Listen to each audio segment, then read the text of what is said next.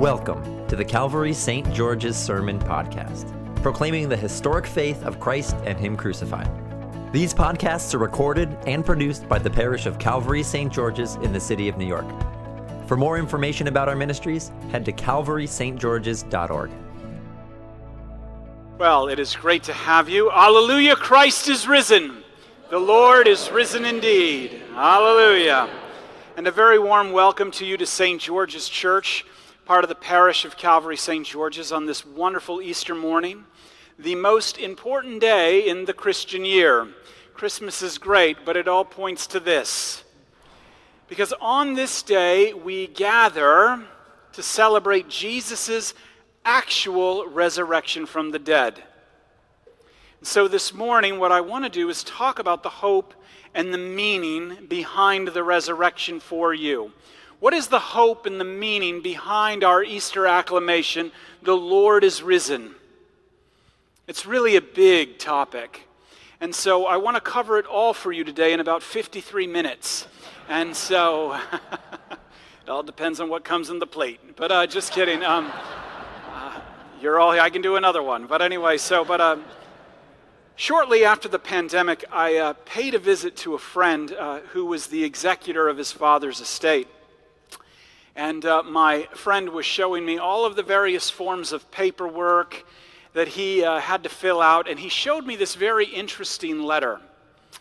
My friend's father traveled a lot for work, and this particular letter involved his father's Sky Miles and airline club membership.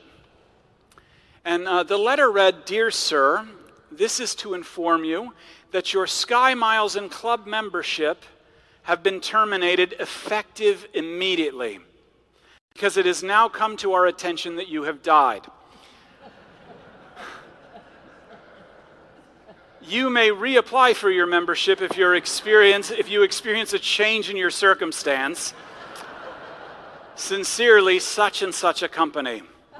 It could have been United, but that is not important.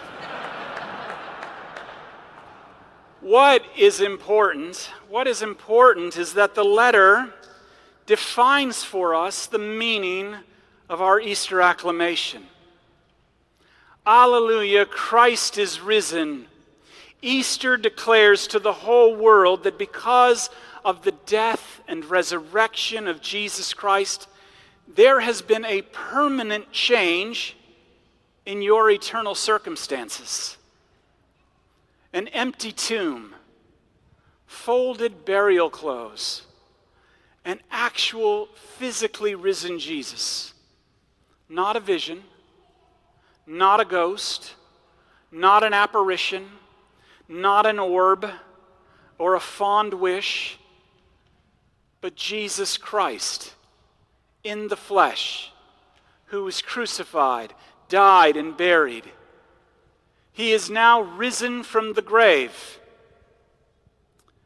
The reality is that sin and evil still oppress us.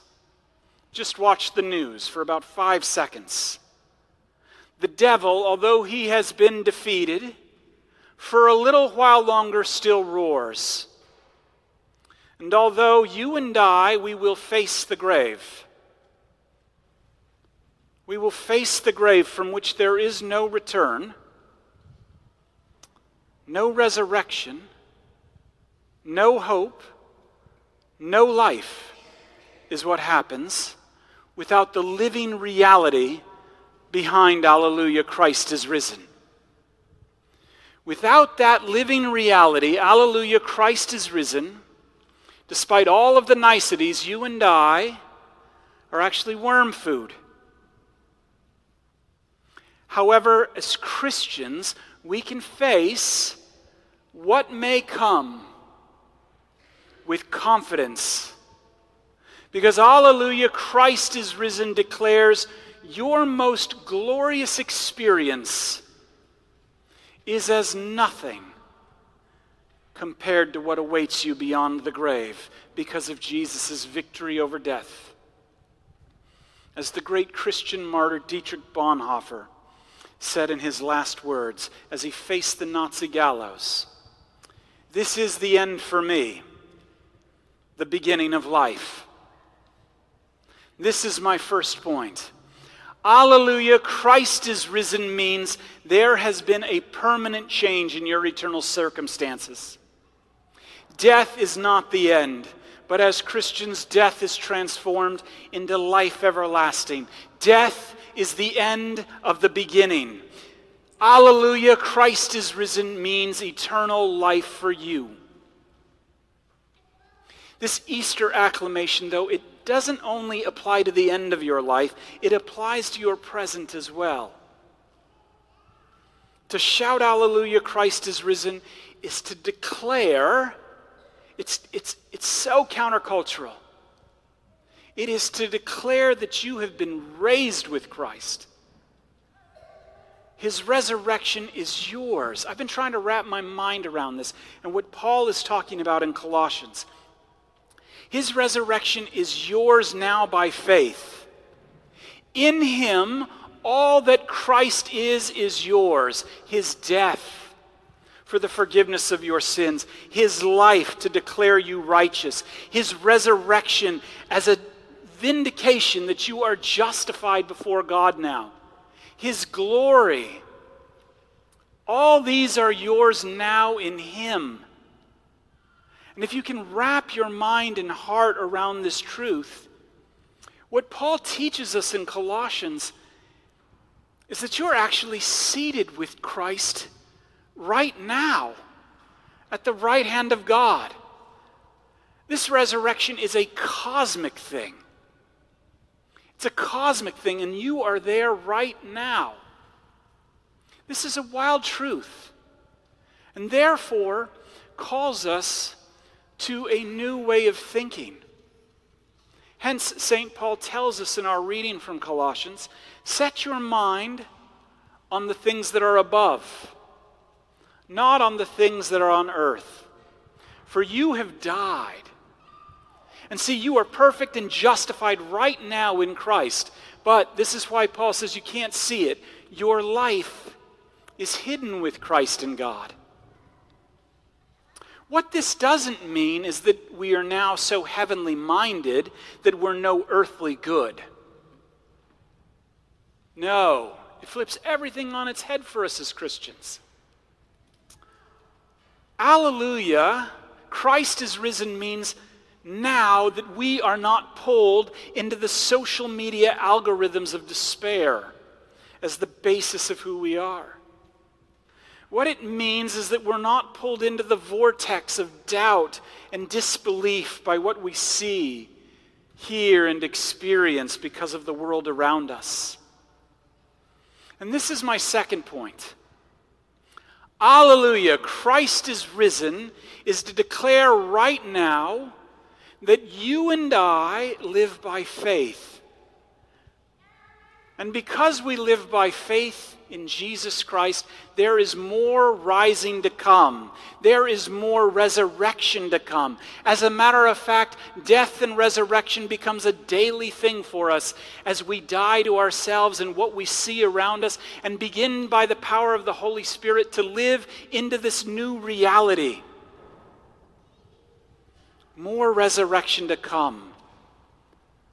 What this means for you is that come what may in your life, the future is always ultimately bright in Jesus Christ. Therefore, when we say that Christ is risen, we are declaring to the world that we truly live right now, but not as the masters of our own universe. Not as the mini-gods who have it all under control. But we truly live by faith, through grace, as creatures, part of God's creation, in need of Him for absolutely, positively everything. This is what was intended in the Garden of Eden. It's not really the fall. The problem with Adam and Eve is they reached up. They wanted to be like God. And this is our problem all the time. As the great theologian Gerhard Forde once said, "The grace of God is a power strong enough to make and keep us human." Grace can do this because it enables us to give up our attempts at being God and allows us to wait as creatures in faith and hope for what God has actually in mind for our future. You see, when you believe you're in control, instead of being at peace, what happens is that you're either insufferable or you live in perpetual fear and anxiety with sprinkles of dread on the side. Am I the only one? I mean, seriously. Anxiety is the liturgy we perform before our gods when they don't speak to us. And I'm telling you as one who suffers from anxiety. I'm telling you as one who needs help because of it. But the good news of the gospel is that even in the midst of our anxiety, God never gives up. God is always coming after us and pouring this resurrection into our life. But when we forget that, when we think that we're no longer creatures and no longer living as creatures, what happens is that we become saddled with the burdens that come with being the creator, a role that you and I were never intended to possess. Alleluia, Christ is risen, says that our lives are defined by faith, by grace in Christ alone, who allows us, even if it's just for a moment, to be truly human. And this is my third point. Alleluia, Christ is risen. It awakens us to actually live in the moment as human beings. It declares that spiritual pretensions and ambitions at being God, at least for a moment, in this place, have finally come to an end. And what is so wonderful is that relieved of that burden of trying to be God, you can finally begin to see the world. You can finally begin to see your family and your friends as they were always intended to be. Not as extensions of you and your dominion, but as gifts from your God. Let me close with this. Alleluia, Christ is risen. What it tells us is that Jesus most certainly is no longer in the tomb. He is truly risen just as he said he would. And what it tells you is that Jesus is now everywhere, but he is also somewhere very specific. Jesus is now present with you by the power of his Holy Spirit in his gospel. And he is present among us in the church. And today, you will find him present amongst us once again in your hearts. And you will find him as we gather around this table. And you will find him crucified, risen, and reigning for you, for your life, for your forgiveness, and for your salvation. Alleluia, Christ is risen. What it tells you ultimately is that grace and mercy, by the power of God in Jesus Christ, has come knocking on your door. Alleluia, Christ is risen. The Lord is risen indeed. Alleluia. Amen, and God bless you all. Thank you for listening to our sermon podcast, produced and recorded at the parish of Calvary St. George's in the city of New York. If you feel led to support the continuing ministry of our parish, we would really appreciate it. You can make a one-time or recurring gift by going to calvarystgeorges.org/give. Thank you for your support.